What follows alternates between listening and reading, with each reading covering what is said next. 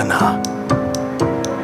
Strange and unusual stories from history, literature, myths, and legends.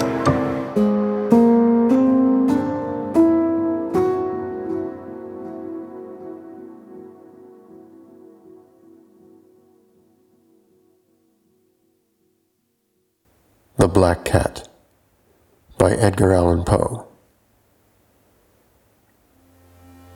For the most wild yet most homely narrative which I am about to pen, I neither expect nor solicit belief. Mad indeed would I be to expect it in a case where my very senses reject their own evidence. Yet mad am I not, and very surely do I not dream. But tomorrow I die, and today I would unburden my soul. My immediate purpose is to place before the world plainly, succinctly, and without comment, a series of mere household events. In their consequences, these events have terrified, have tortured, have destroyed me. Yet I will not attempt to expound them. To me they have presented little but horror. To many they will seem less terrible than Baroque. Hereafter perhaps some intellect may be found which will reduce my phantasm to the commonplace. Some intellect more calm, more logical, and far less excitable than my own, which will perceive in the circumstances I detail with awe nothing more than an ordinary succession of very natural causes and effects. From my infancy I was noted for the docility and humanity of my disposition. My tenderness of heart was even so conspicuous as to make me the jest of my companions. I was especially fond of animals, and was indulged by my parents with a great variety of pets. With these I spent most of my time, and never was so happy as when feeding and caressing them. This peculiarity of character grew with my growth, and in my manhood I derived from it one of my principal sources of pleasure. To those who have cherished an affection for a faithful and sagacious dog, I need hardly be at the trouble of explaining the nature or the intensity of the gratification thus derivable. There is something in the unselfish and self-sacrificing love of a brute which goes directly to the heart of him who has had frequent occasion to test the paltry friendship and gossamer fidelity of mere man. I married early and was happy to find in my wife a disposition not uncongenial with my own. Observing my partiality for domestic pets, she lost no opportunity of procuring those of the most agreeable kind. We had birds, goldfish, a fine dog, rabbits, a small monkey, and a cat. This latter was a remarkably large and beautiful animal, entirely black, and sagacious to an astonishing degree. In speaking of his intelligence, my wife, who at heart was not a little tinctured with superstition, made frequent allusion to the ancient popular notion which regarded all black cats as witches in disguise. Not that she was ever serious upon this point. And I mention the matter at all for no better reason than that it happens just now to be remembered. Pluto, this was the cat's name, was my favorite pet and playmate. I alone fed him, and he attended me wherever I went about the house. It was even with difficulty that I could prevent him from following me through the streets.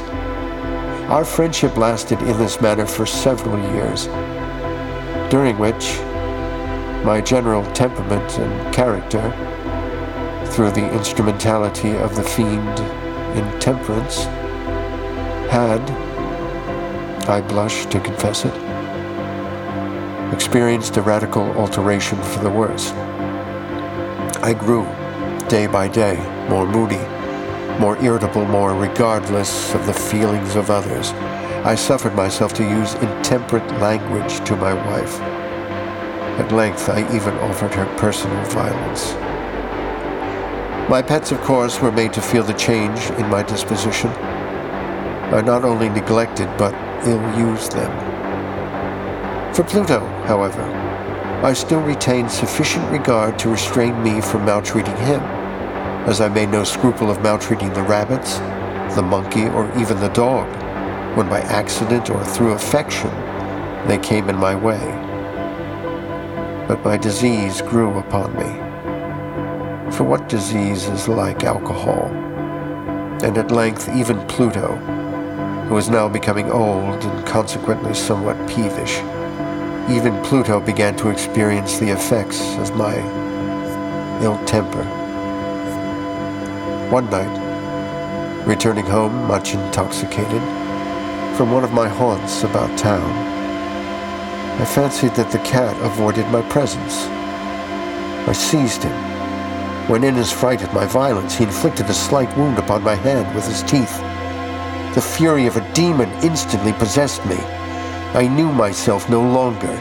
My original soul seemed at once to take its flight from my body, and a more than fiendish malevolence, gin-nurtured, thrilled every fiber of my frame.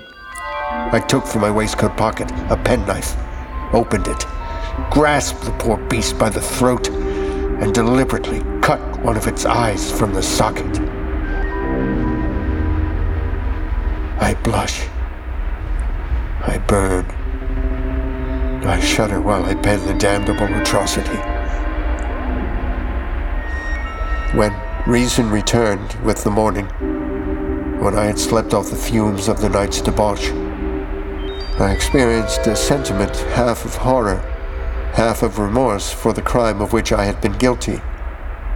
But it was, at best, a feeble and equivocal feeling, and the soul remained untouched. I again plunged into excess and soon drowned in wine all memory of the deed. In the meantime, the cat slowly recovered. The socket of the lost eye presented, it is true, a frightful appearance, but he no longer appeared to suffer any pain. He went about the house as usual, but, as might be expected, fled in extreme terror at my approach.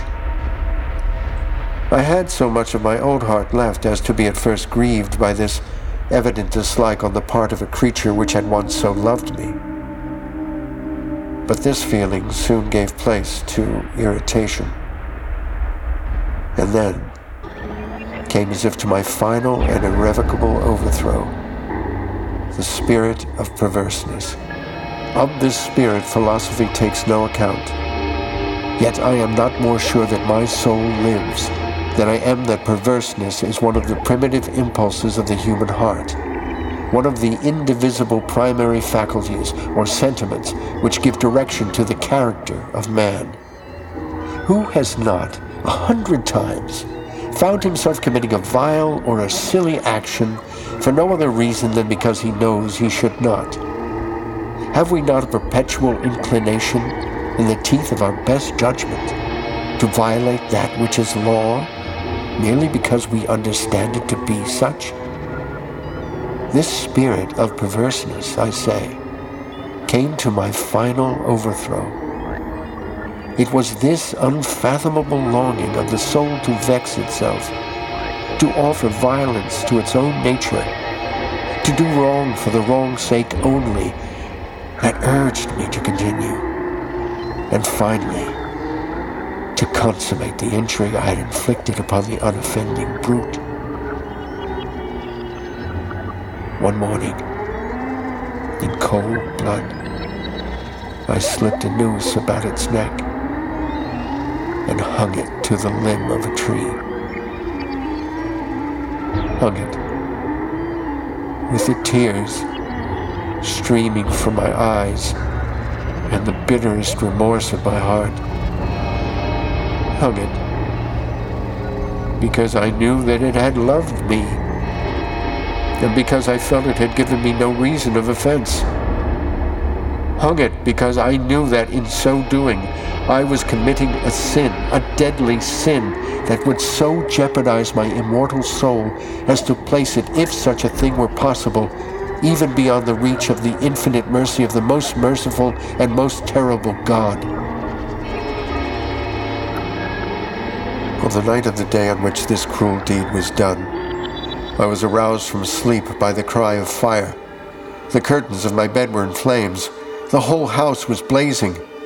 It was with great difficulty that my wife, a servant, and myself made our escape from the conflagration. The destruction was complete. My entire worldly wealth was swallowed up, and I resigned myself thenceforward to despair. I am above the weakness of seeking to establish a sequence of cause and effect between the disaster and the atrocity. But I am detailing a chain of facts, and wish not to leave even a possible link imperfect. On the day succeeding the fire, I visited the ruins. The walls, with one exception, had fallen in. This exception was found in a compartment wall, not very thick, which stood about the middle of the house, and against which had rested the head of my bed. The plastering here, in great measure, resisted the action of the fire, a fact which I attributed to its having been recently spread. About this wall a dense crowd were collected, and many persons seemed to be examining a particular portion of it with very minute and eager attention. The words "strange," "singular," and other similar expressions excited my curiosity. I approached and saw, as if graven in bas-relief upon the white surface, the figure of a gigantic cat. The impression was given with an accuracy truly marvelous. There was a rope about the animal's neck.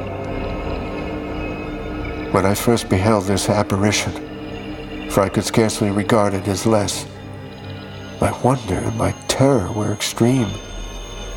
But at length, reflection came to my aid. The cat, I remembered, had been hung in a garden adjacent to the house. Upon the alarm of fire, this garden had been immediately filled by the crowd, by some one of whom the animal must have been cut from the tree and thrown through an open window into my chamber. This had probably been done with the view of arousing me from sleep. The falling of the other walls had compressed the victim of my cruelty into the substance of the freshly spread plaster, the lime of which, with the flames and the ammonia from the carcass, had then accomplished the portraiture as I saw it. Although I thus readily accounted to my reason, if not altogether to my conscience, for the startling fact just detailed, it did not the less fail to make a deep impression upon my fancy. For months I could not rid myself of the phantasm of the cat, and during this period there came back into my spirit a half-sentiment that seemed, but was not, remorse. I went so far as to regret the loss of the animal, and to look about me among the vile haunts which I now habitually frequented, for another pet of the same species, and of somewhat similar appearance, with which to supply its place. One night, as I sat half stupefied in a den of more than infamy, my attention was suddenly drawn to some black object reposing upon the head of one of the immense hogsheads of gin or of rum, which constituted the chief furniture of the apartment. I had been looking steadily at the top of this hogshead for some minutes, and what now caused me surprise was the fact that I had not sooner perceived the object thereupon. I approached it and touched it with my hand. It was a black cat, a very large one, fully as large as Pluto, and closely resembling him in every respect but one. Pluto had not a white hair upon any portion of his body, but this cat had a large, although indefinite splotch of white, covering nearly the whole region of the breast. Upon my touching him, he immediately arose, purred loudly, rubbed against my hand, and appeared delighted with my notice. This, then, was the very creature of which I was in search. I at once offered to purchase it of the landlord, but this person made no claim to it, knew nothing of it, had never seen it before. I continued my caresses, and when I prepared to go home, the animal evinced a disposition to accompany me. I permitted it to do so, occasionally stooping and patting it as I proceeded. When it reached the house, it domesticated itself at once and became immediately a great favorite with my wife. For my own part, I soon found a dislike to it arising within me. This was just the reverse of what I had anticipated, but I know not how or why it was. Its evident fondness for myself rather disgusted and annoyed. By slow degrees, these feelings of disgust and annoyance rose into the bitterness of hatred. I avoided the creature. A certain sense of shame and the remembrance of my former deed of cruelty prevented me from physically abusing it. I did not for some weeks strike or otherwise violently ill-use it. But gradually, very gradually, I came to look upon it with unutterable loathing, and to flee silently from its odious presence as from the breath of a pestilence. What added, no doubt, to my hatred of the beast was the discovery on the morning after I brought it home that, like Pluto, it also had been deprived of one of its eyes. This circumstance, however, only endeared it to my wife, who, as I have already said, possessed in a high degree that humanity of feeling which had once been my distinguishing trait and the source of many of my simplest and purest pleasures. With my aversion to this cat, however, its partiality for myself seemed to increase. It followed my footsteps with a pertinacity which it would be difficult to make the reader comprehend. Whenever I sat, it would crouch beneath my chair or spring upon my knees, covering me with its loathsome caresses. If I arose to walk, it would get between my legs and thus nearly throw me down, or, fastening its long and sharp claws in my dress, clamber in this manner to my breast. At such times, although I longed to destroy it with a blow, I was yet withheld from so doing, partly by the memory of my former crime, but chiefly, let me confess it at once, by absolute dread of the beast.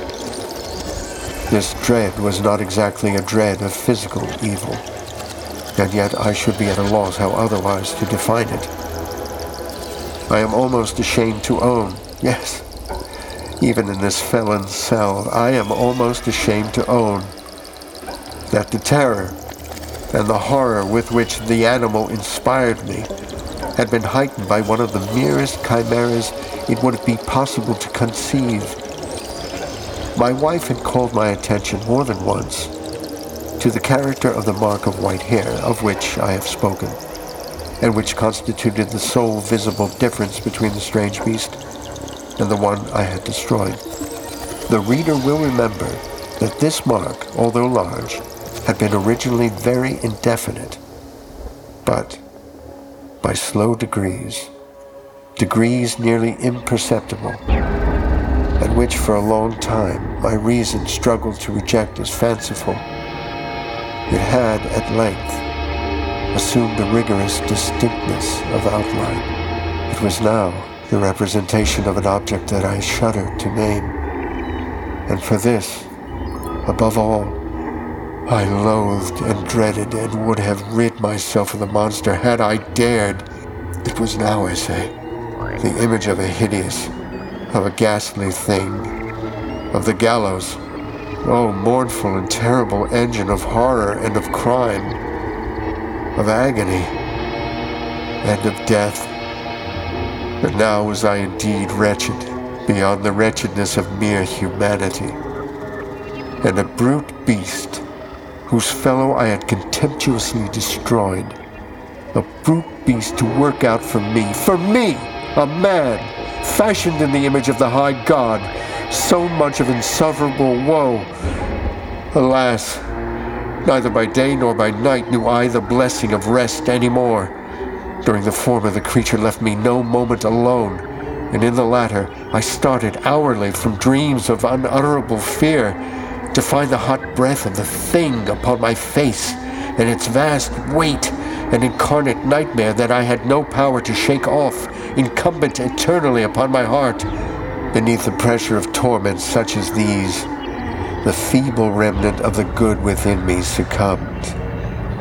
Evil thoughts became my sole intimates, the darkest and most evil of thoughts.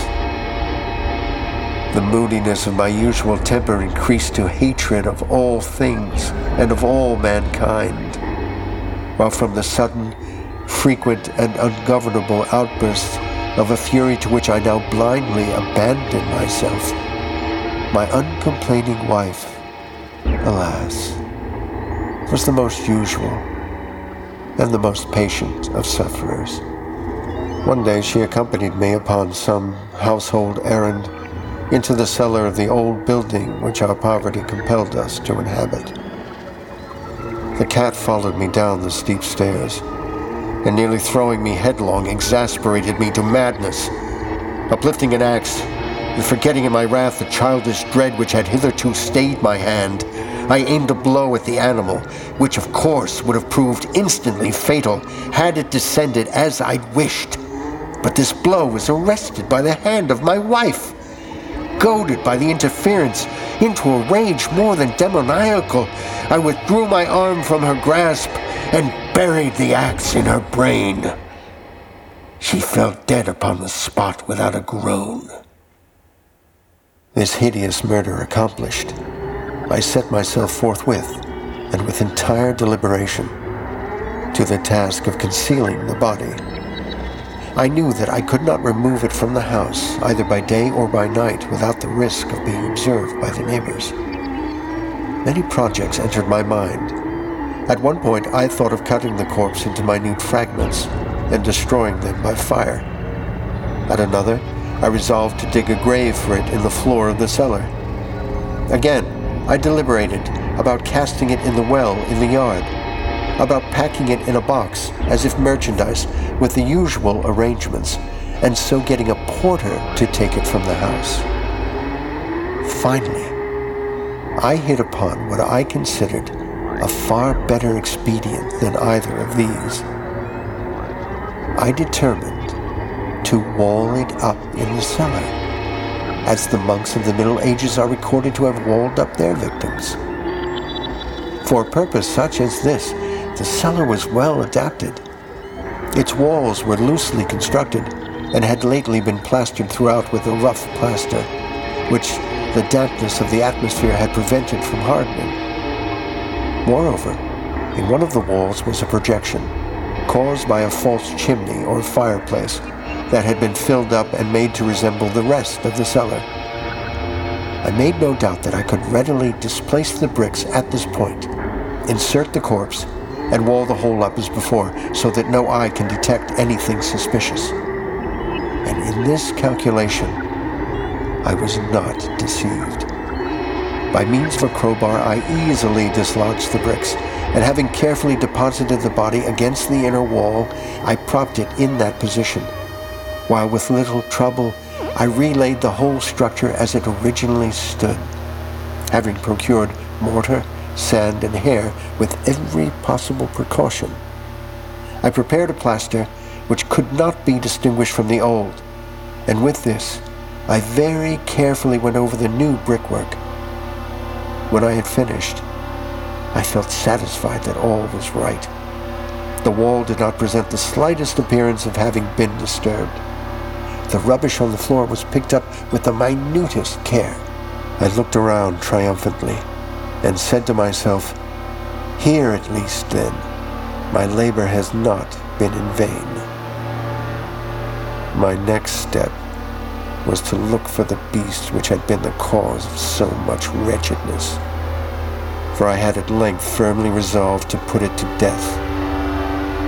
Had I been able to meet with it at the moment, there could have been no doubt of its fate. but it appeared that the crafty animal had been alarmed at the violence of my previous anger, and forbore to present itself in my present mood. It is impossible to describe, or to imagine, the blissful sense of relief which the absence of the detested creature occasioned in my bosom. It did not make its appearance during the night, and thus, for one night at least, since its introduction into the house, I soundly and tranquilly slept. I slept, even with the burden of murder upon my soul. The second and third day passed, and still my tormentor came not. Once again I breathed as a free man. The monster in terror had fled the premises forever. I should behold it no more. My happiness was supreme. The guilt of my dark deed disturbed me. But little. Some few inquiries had been made, but these had been readily answered. Even a search had been instituted, but of course nothing was to be discovered. I looked upon my future felicity as secured. Upon the fourth day of the assassination, a party of the police came, very unexpectedly, into the house, and proceeded again to make rigorous investigation of the premises. Secure, however, in the inscrutability of my place of concealment, I felt no embarrassment whatever. The officers bade me accompany them in their search. They left no nook or corner unexplored. At length, for the third or fourth time, they descended into the cellar. I quivered not a muscle. My heart beat calmly as that of one who slumbers in innocence.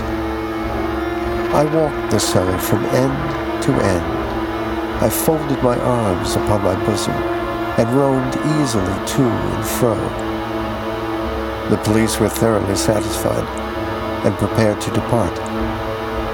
The glee at my heart was too strong to be restrained. I burned to say if but one word by way of triumph, and to render doubly sure their assurance of my guiltlessness. "Gentlemen," I said at last, as the party ascended the steps, "I delight to have allayed your suspicions. I wish you all health and a little more courtesy. By the by, gentlemen, this is a very well-constructed house." In the rabid desire to say something easily, I scarcely knew what I uttered at all. "I may say an excellently well-constructed house. These walls—" "Are you going, gentlemen? These walls are solidly put together." And here, through the mere frenzy of bravado, I rapped heavily with a cane which I held in my hand upon the very portion of the brickwork behind which stood the corpse of the wife of my bosom. But may God shield and deliver me from the fangs of the arch-fiend. No sooner had the reverberation of my blows sunk into silence than I was answered by a voice from within the tomb, by a cry, at first muffled and broken, like the sobbing of a child, and then quickly swelling into one long, loud, and continuous scream, utterly anomalous and inhuman. A howl, a wailing shriek, half of horror and half of triumph, such as might have risen only out of hell, conjointly from the throats of the damned in their agony, and of the demons that exult in the damnation. Of my own thoughts it is folly to speak. Swooning, I staggered to the opposite wall. For one instant the party upon the stairs remained motionless, through extremity of terror and of awe. In the next, a dozen stout arms were toiling at the wall. It fell bodily. The corpse, already greatly decayed and clotted with gore, stood erect before the eyes of the spectators. Upon its head, with red extended mouth and solitary eye of fire, sat the hideous beast whose craft had seduced me into murder, and whose informing voice, had consigned me to the hangman. I had walled the monster up within the tomb.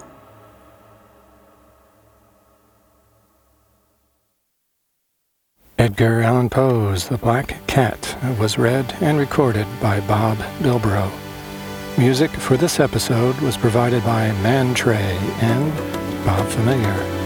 All sound and music production was also done by Bob Familiar. Fraternal contacts and occasional encouragements were provided in a vague sort of way by Jim Bilbrough. This has been Ambient Arcana.